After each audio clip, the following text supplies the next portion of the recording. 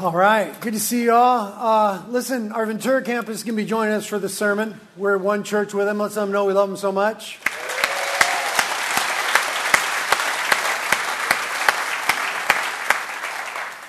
We are going to finish the book of Revelation today. Finishing the book of Revelation. We've been in it for 9 months and 1 week today. And we're finishing, which for us is an astounding pace with the help of the Holy Spirit. So Revelation chapter 22. Revelation chapter 22.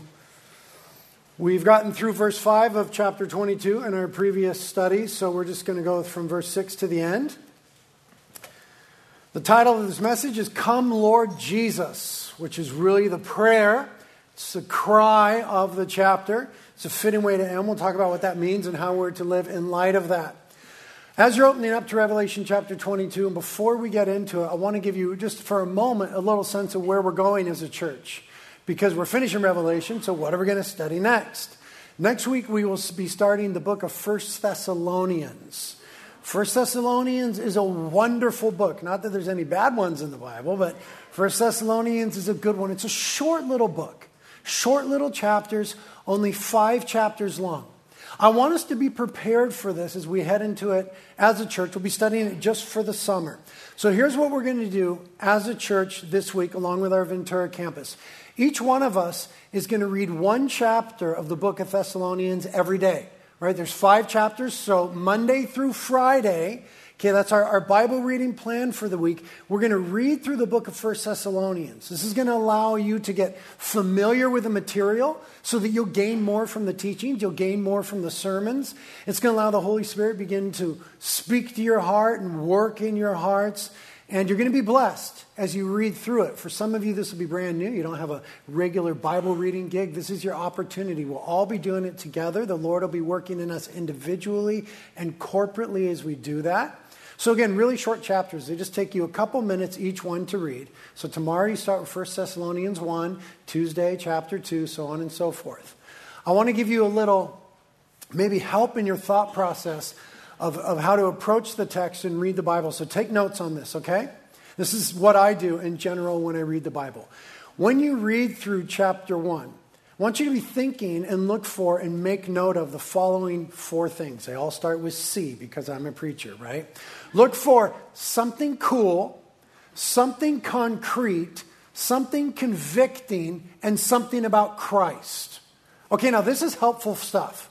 When you read the Bible, you should look for something cool because the Bible is full of cool, awesome stuff.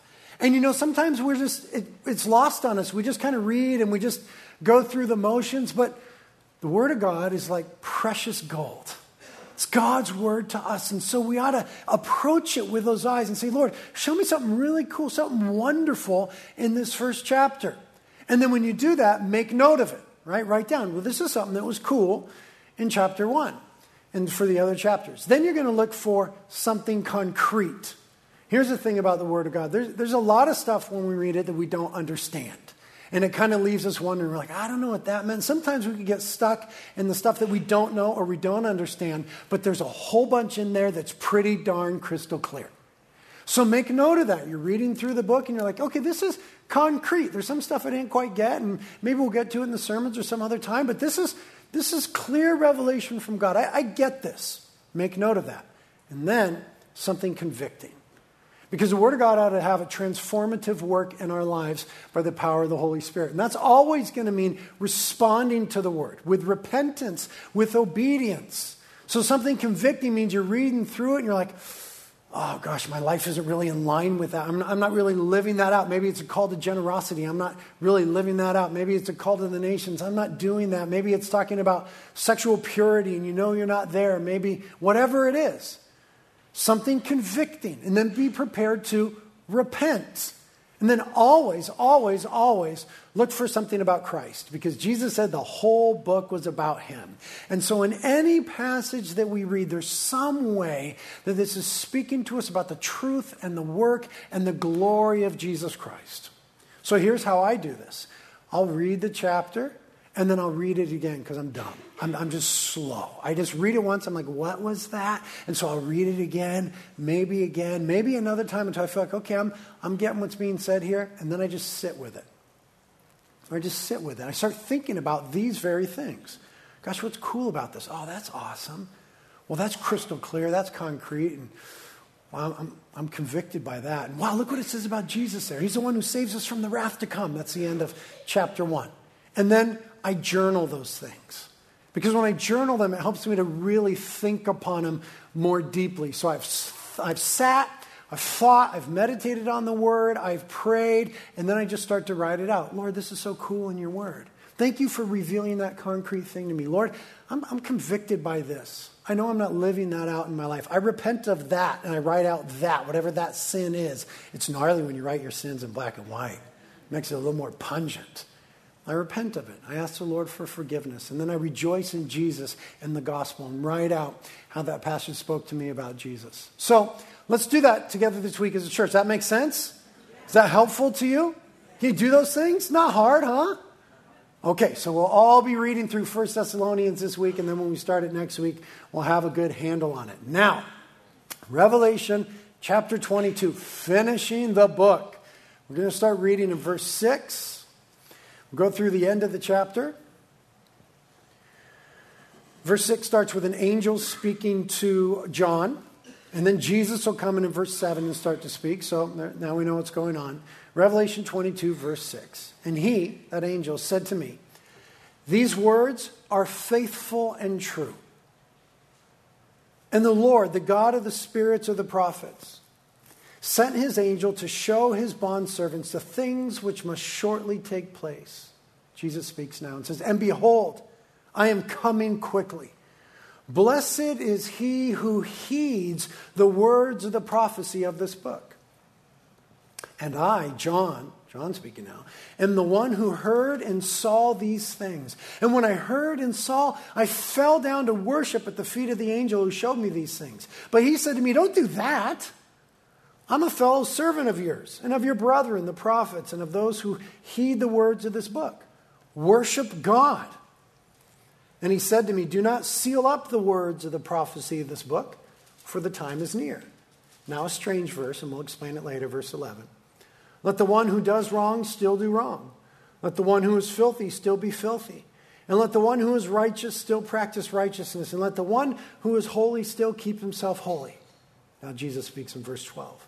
Behold, I am coming quickly, and my reward is with me, to render to every man according to what he has done. I am the Alpha and the Omega, the first and the last, the beginning and the end. Blessed are those who wash their robes, that they may have the right to the tree of life, and may enter by the gates into the city. Outside are the dogs and the sorcerers, and the immoral persons, and the murderers, and the idolaters, and everyone who loves and practices lying. I, Jesus, have sent my angel to testify to you these things for the churches. I am the root and the offspring of David, the bright morning star. And the Spirit and the bride say, come.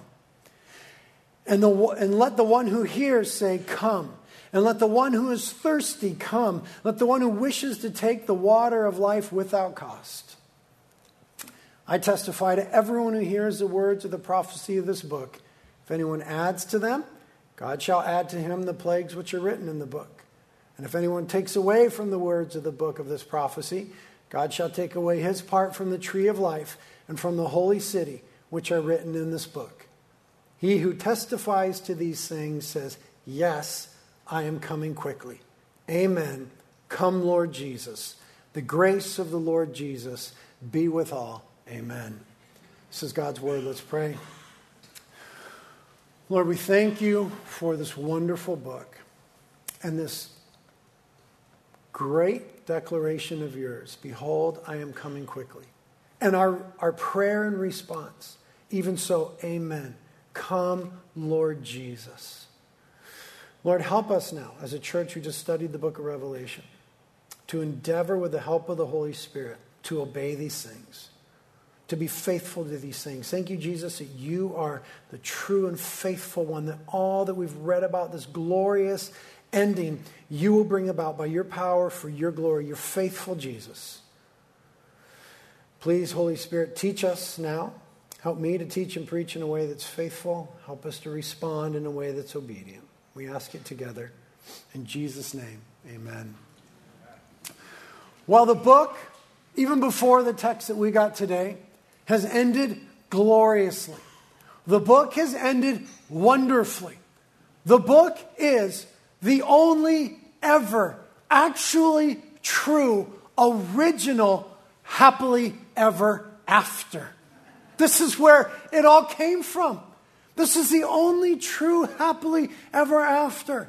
For we read in chapter 21 that there came the new heaven and the new earth. And that the old things, speaking of the things that were wicked and that used to break us and were broken by and the rebellion against God, are done away with. And Jesus makes all things new. And the text says in Revelation 21 that God himself will wipe away all of our tears. That there'll be no more mourning, no more crying, no more death, and no more pain. All things are brand new. And the new Jerusalem comes. And God is with his people. And we are with him in unhindered, unfettered relationship. So much so that it's pictured as a world no longer even needing the sun or the moon or the stars. For God himself will illumine us. The glory of God is present on earth. And we are said in chapter 21 to approach freely the river of living water. And that we serve him night and day. And that we rule and reign with Christ in his righteous kingdom forever and ever. Amen. It really is happily ever after. And we believe it. But down in the weeds, in the muck, in the mire of life,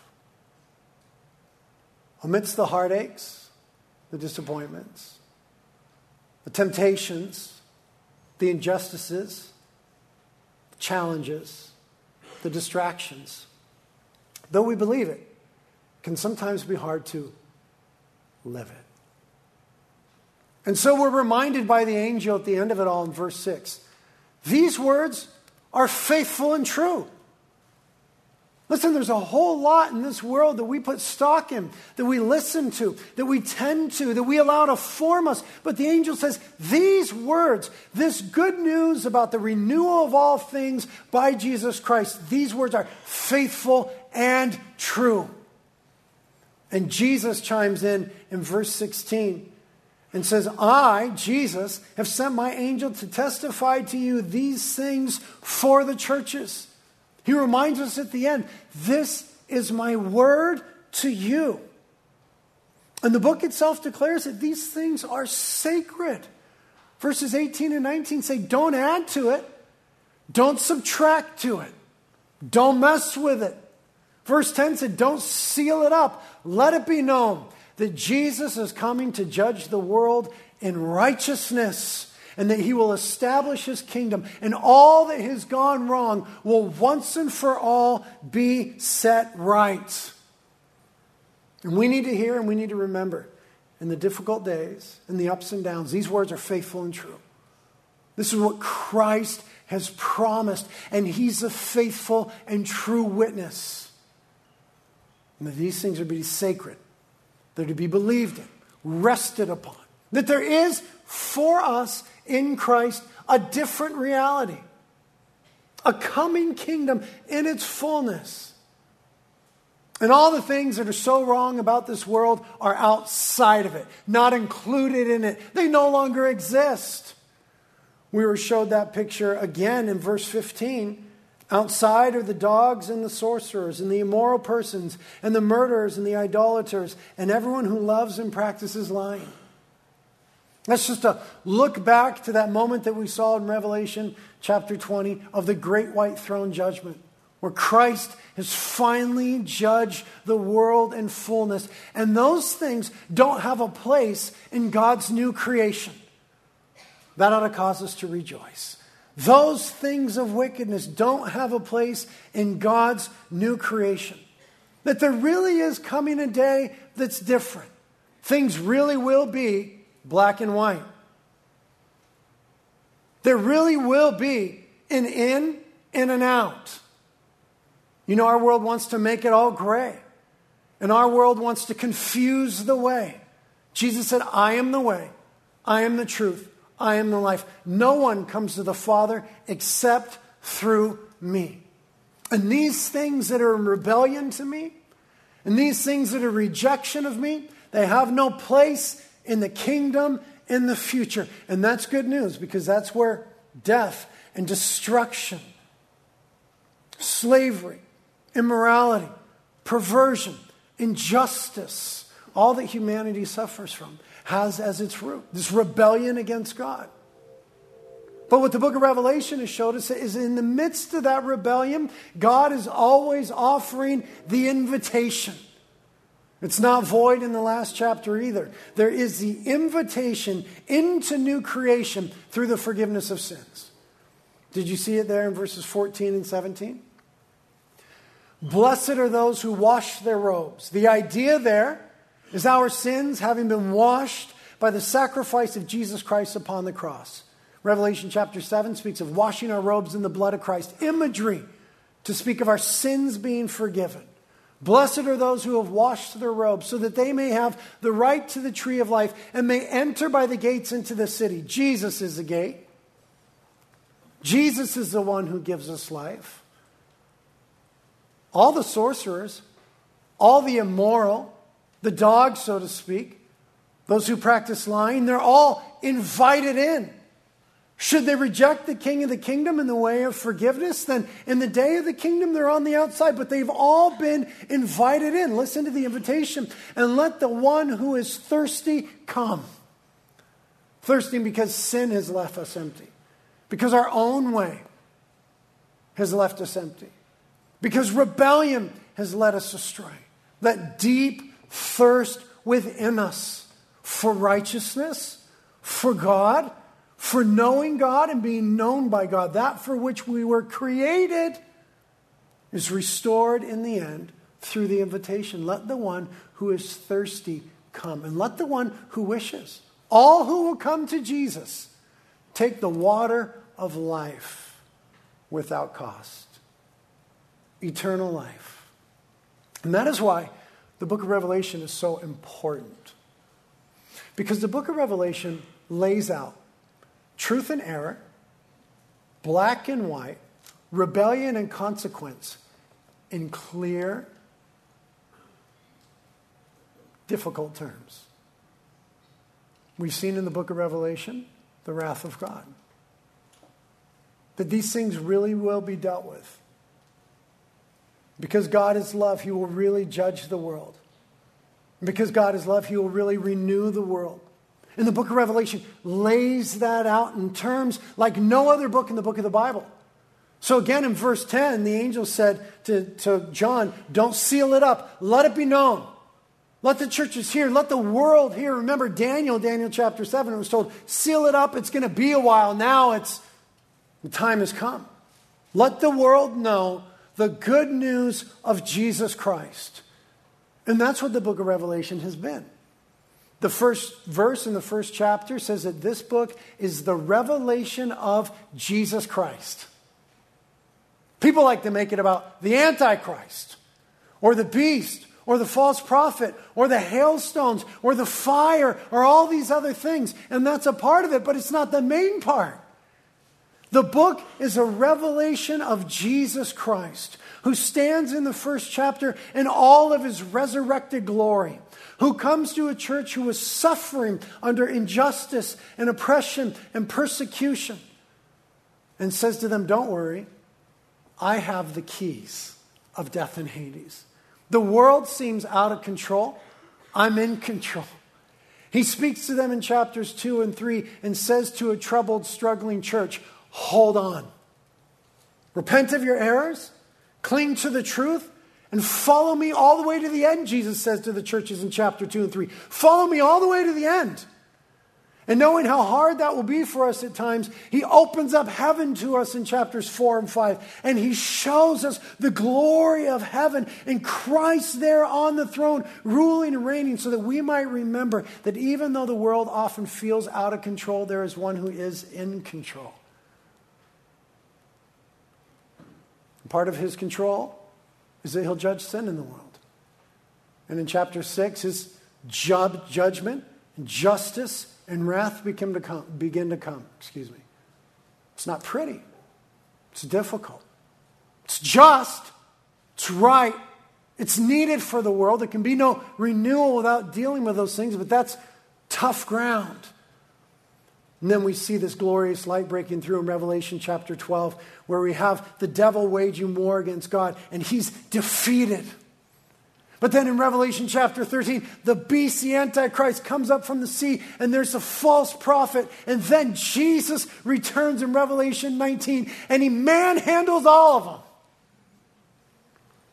Chapter 20, he throws the devil in the abyss and seals it over, and we are resurrected there with him to rule and reign with him in his kingdom.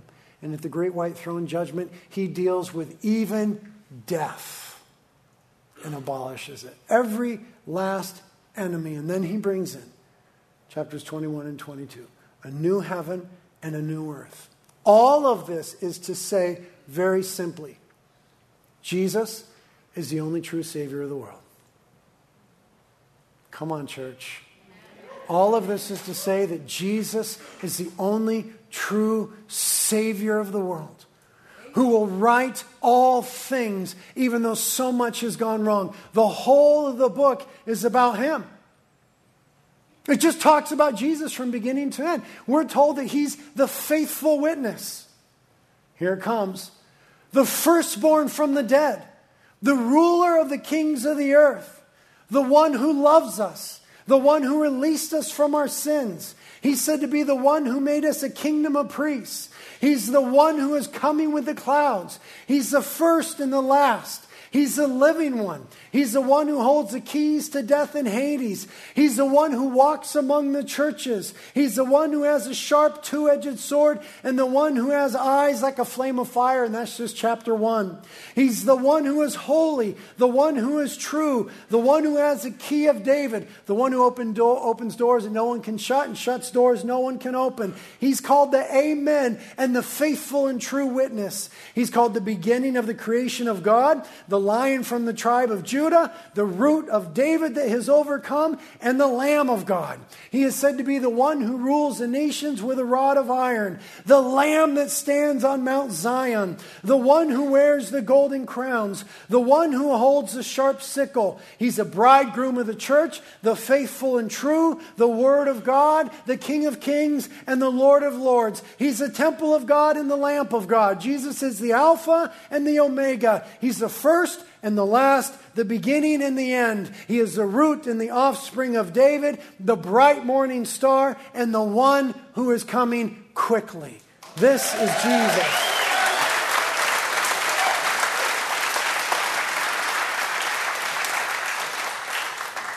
Now, if we didn't get that from the book of Revelation, we missed it, brothers and sisters. The whole book is about him. And it ends here in chapter 22. With him saying, behold, I am coming quickly. These words are faithful and true. Behold, I am coming quickly. He said it in verse 7, I am coming quickly. He said it again in verse 10. In verse whatever it is, 12. Behold, I am coming quickly. And again in verse 20, I am coming quickly. 3 times in the closing verses, Jesus says, I am coming quickly. And it says in the text, the time is near. What he's saying to the church is that we are to live in such a posture as though Christ were coming at any moment. That's where the book ends. It doesn't say this. It doesn't say this. Hey, forget about it. Go about your business, do what you want to do. It's going to be a while. It sets us in a different pose, a different posture. He says, I'm coming quickly. We see that strange verse in verse 11, which is poetic language for listen, it's now. Today is the day. Let the one who does wrong still do wrong. Let the one who is filthy, speaking morally, still be filthy. Let the one who is righteous still practice righteousness. Let the one who is holy still keep himself holy. It's not saying there's no room to repent. It's saying now is the time to repent. Today is the day of salvation. Now's the time to hear the word of the Lord.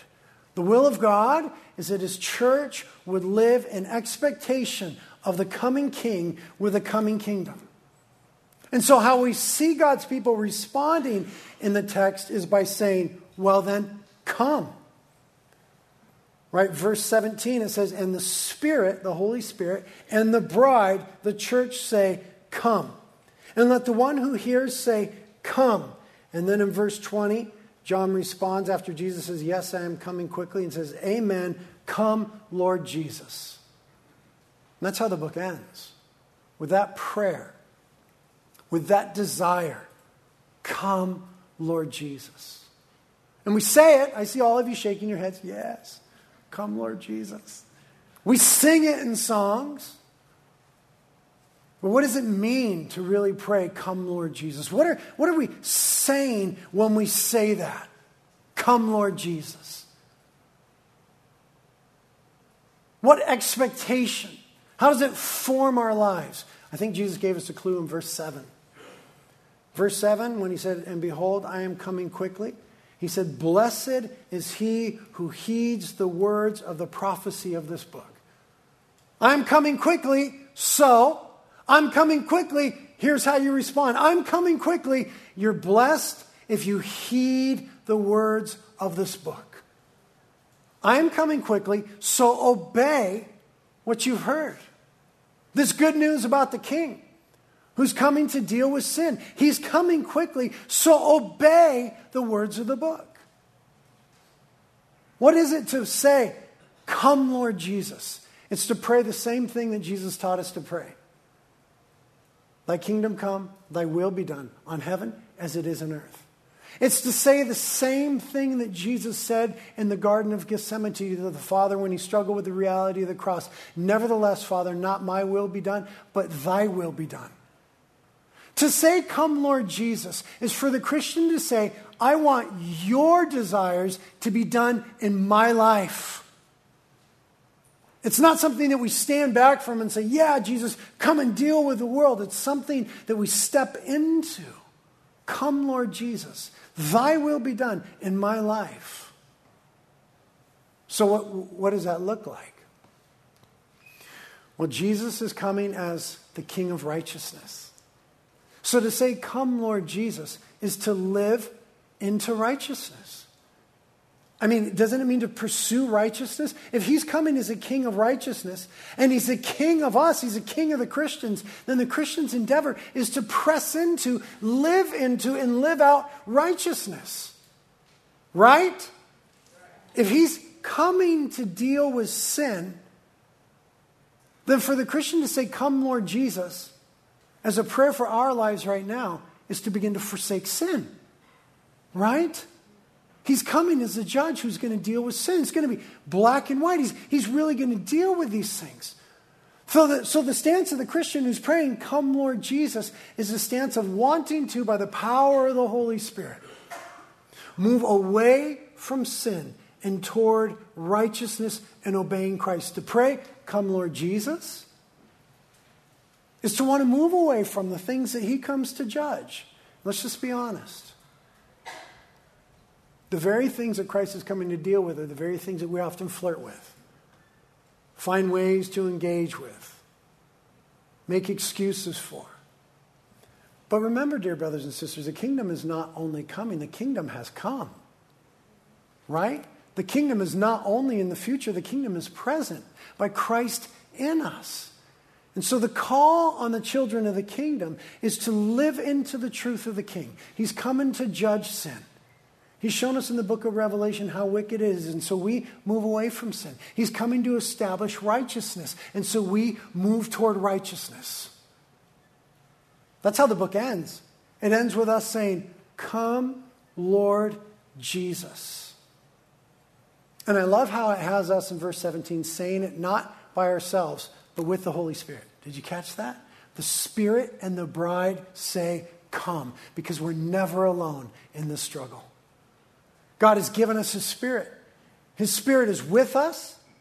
His Spirit is in us, and His Spirit comes upon us to obey this prayer, to live into this prayer of come, Lord Jesus. The Spirit and the bride say, come. Galatians chapter 5 tells us, walk in the Spirit and you will not carry out the deeds of the flesh. That's good news for us. This prayer is wonderful news. This posture, this stance of come Lord Jesus is good news for our lives. Because by the power of the Holy Spirit, through the work of the cross, we can grow in sanctification. Move away from sin. Move toward righteousness. Being transformed by the Word of God and the power of the Holy Spirit. That's what it is to say and to sing and to believe, come Lord Jesus. And he says, I am coming quickly.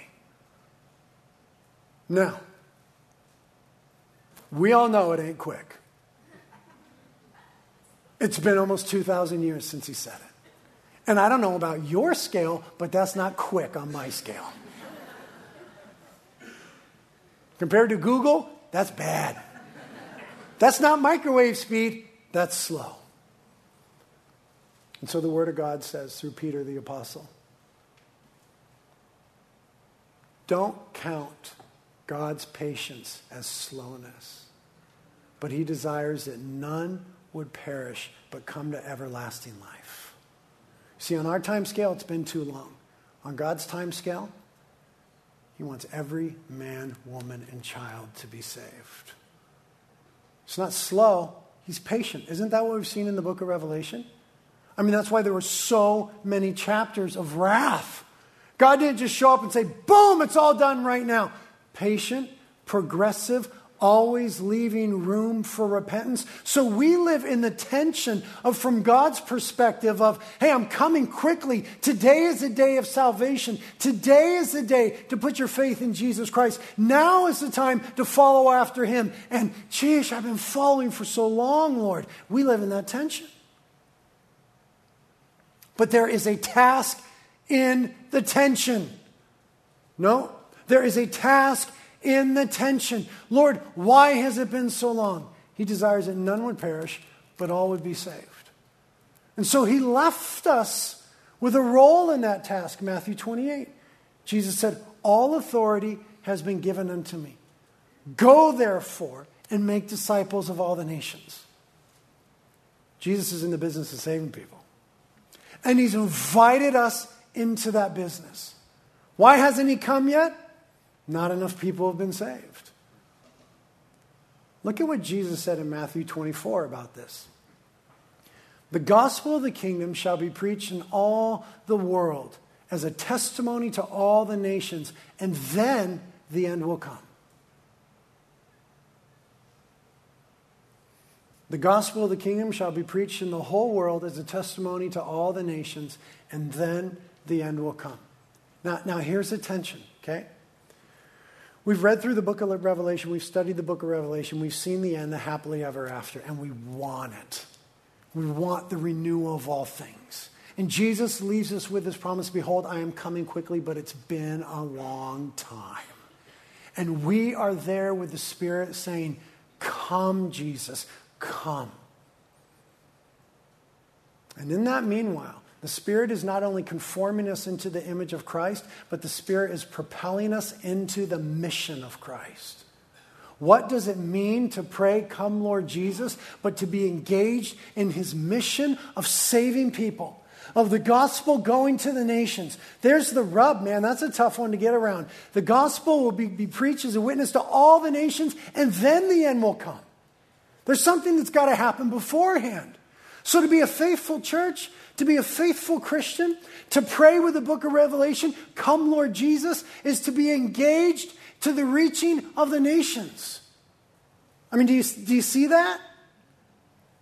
Are you guys there? Okay. Do you see that? To say, come Lord Jesus, is not only to be more conformed to the image of Christ, but to go in the mission of Christ. To make disciples of all the nations. Now, this is called the Great Commission. And this is a call upon every single Christian. Go into the world and make disciples of all the nations.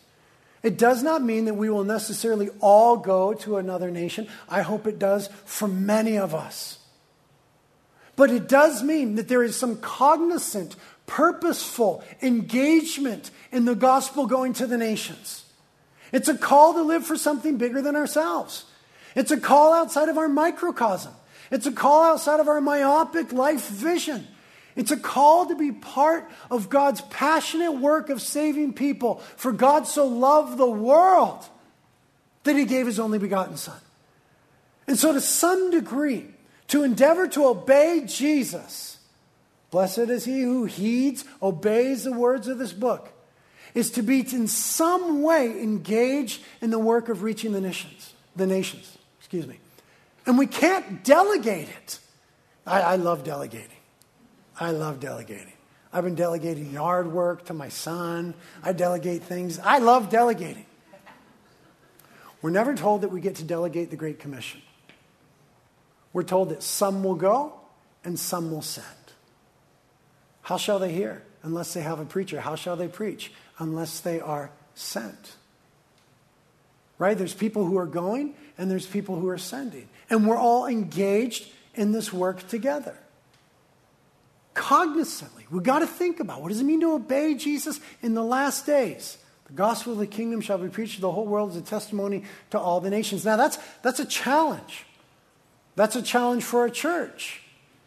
Right? We can't just be about where we live. We've got to be about God's work in the nations. We endeavor to do that as a church. That's a challenge for an individual. How do I engage in that?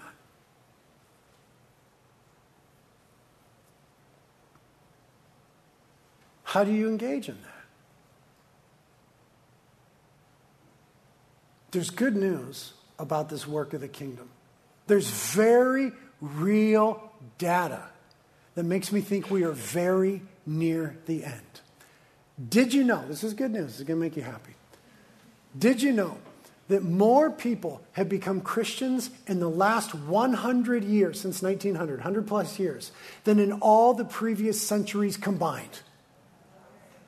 Okay, now we're talking. There are more people alive today that are called by the name Christian than all the previous generations combined. At the time that this book, the book of Revelation, was written, there was one professing Christian for every 360 people in the world. Pretty outnumbered. At the time of the writing of the book. Now there is one professing Christian for every 9 people in the world. This is real progress. Let me show you how it looks for even our generation. Okay? I'm going to draw a little thing up here. This is a graph type thing or something like that. I'm a surfer. I don't know this stuff. This is the year 1900 over there. Okay? Here is now. And then we'll put a line of demarcation. Okay? We'll put it right here. And that's the 70s. I'll put 1972 because that's when I was born. Tough year for some of you, I know. This line right here equals 2% of the world's population. It took 1,800 years after the command of the Great Commission, after the book of Revelation. It took 1,800 years for the church to grow to be about 2% of the world's population. That's where it was in 1900. 1900, things began to happen. People began to go to the nations preaching the gospel with an unprecedented fervency and obedience. More and more people engaging in this call of the Great Commission.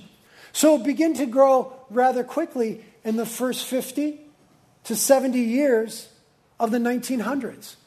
And then something incredible happened in the 70s. I don't know what it was, man. I was just a baby. But here's the way that the growth happened. It just started to go off the charts in the last 40 years or so. Do you know what that means?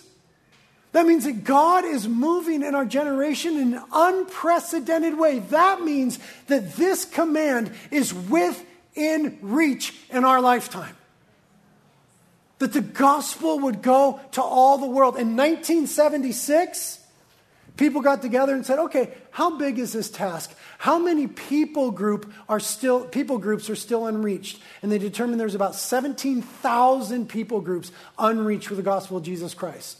That means they didn't have missionaries among them. They didn't have church plants among them. They didn't have the word of God in their language. 17,000.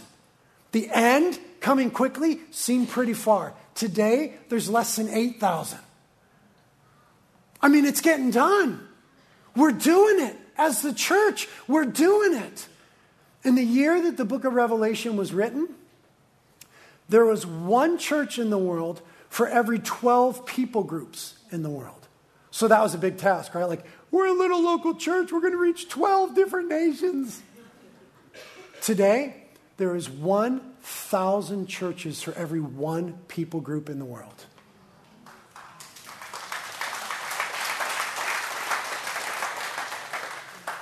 Here's what I'm saying.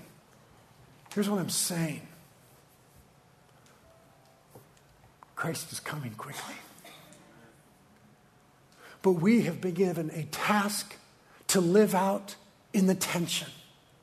And we would be remiss if we didn't say that to pray the prayer of Revelation 22, come Lord Jesus, doesn't mean at least engaging in the work to the nations. More of us need to go. More of us need to go. Some of you today, I believe, are going to hear the Spirit say, you go. More of us need to contribute. More of us need to send. More of us need to regularly engage in prayer by praying what the Lord taught us to pray. Pray the Lord of the harvest to send laborers into the field. It's white unto harvest, but the laborers are few.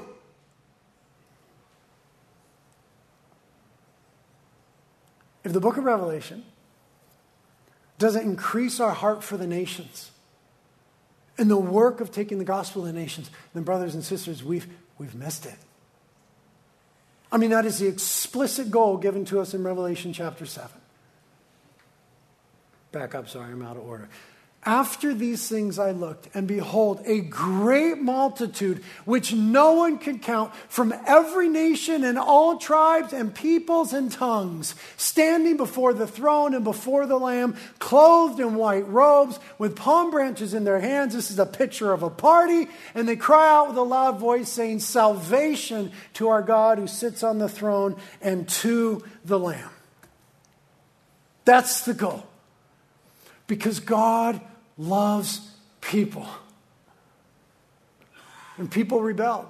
And God sent a Savior, His Son, Jesus Christ. And Jesus died to pay the price for our sins on the cross. And Jesus rose from the dead.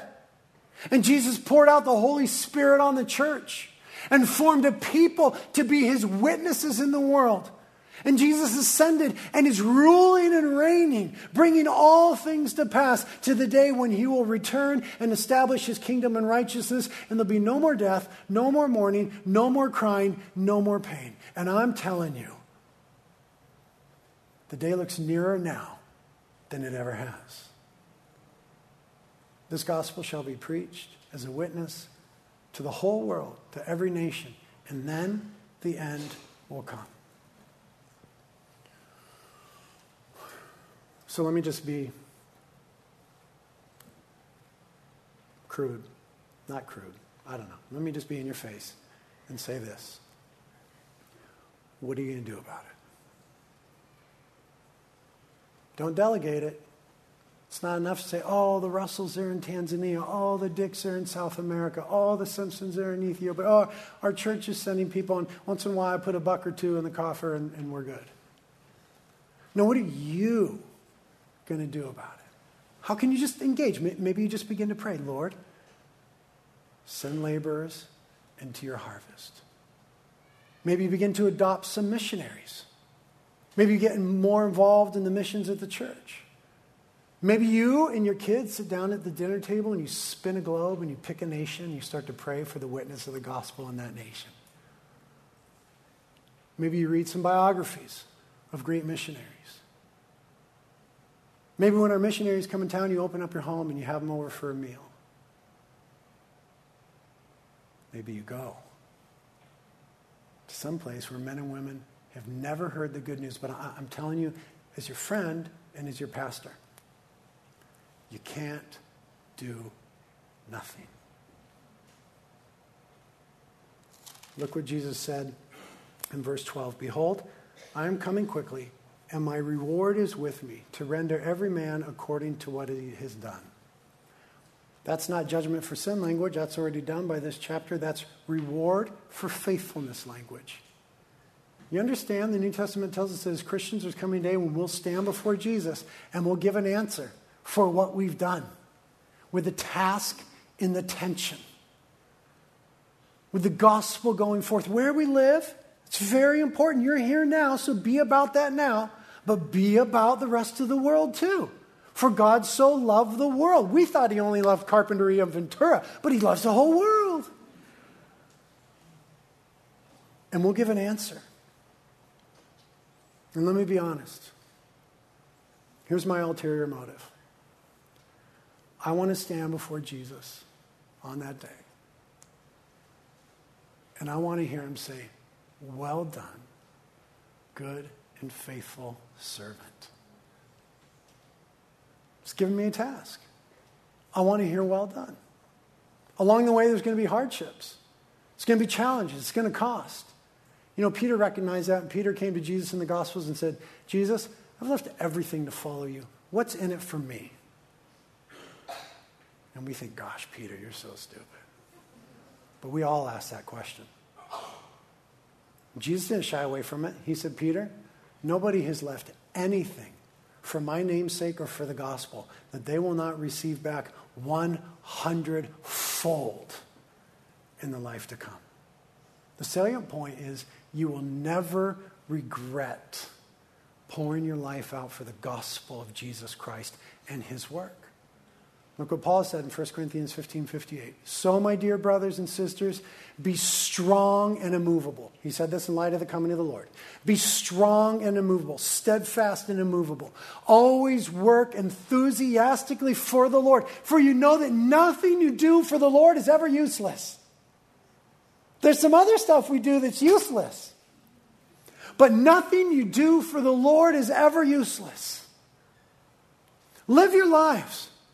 Get married, have kids, go to parties, go surfing, go travel, buy things, have fun, but don't let those be the main thing that obscures the call to live out the task and the tension of, behold, I am coming quickly. Come, Lord Jesus. Every Christian is called to be engaged in the work of God. Be steadfast and movable. Always working enthusiastically for the Lord. What are you going to do? Let's be the kind of church that lovingly pushes each other a little bit. You ever get in a little pushing match with a buddy? What are you going to do? What are you going to do? No, you do it. You do it. You tell her. You tell her. Let's push each other a little bit. What are you going to do about the nations? What are you going to do, Pastor Britt? What are you going to do? I want to get to the end of my life and have obeyed the call. Actually, I want to see Jesus come back in my lifetime. So let's get busy, amen? Spirit, that you would call. I believe these things are true, but I never want to be, Lord, the messenger who's coercive or heavy-handed, though I can be, or elicits an emotional response. I just want to tell the truth. I want to tell it in a way that's compelling, and then I want to trust your Holy Spirit to move your people. So, Holy Spirit, help us to say with you, come, Lord Jesus. Help us to begin to pursue righteousness and obedience, because Christ, you're the righteous judge who's coming to deal with sin. And help us to be engaged in your work around the world, for you love the world. And God, you've given us a Savior in Christ. Thank you, Lord. And we who are the redeemed say thank you, Lord. And now as we kind of linger in your presence, Lord, and think upon these truths and praise you and thank you, speak to us, Spirit, about our own lives. You're our King. You tell us what to do. We ask it together in Jesus' name. Amen.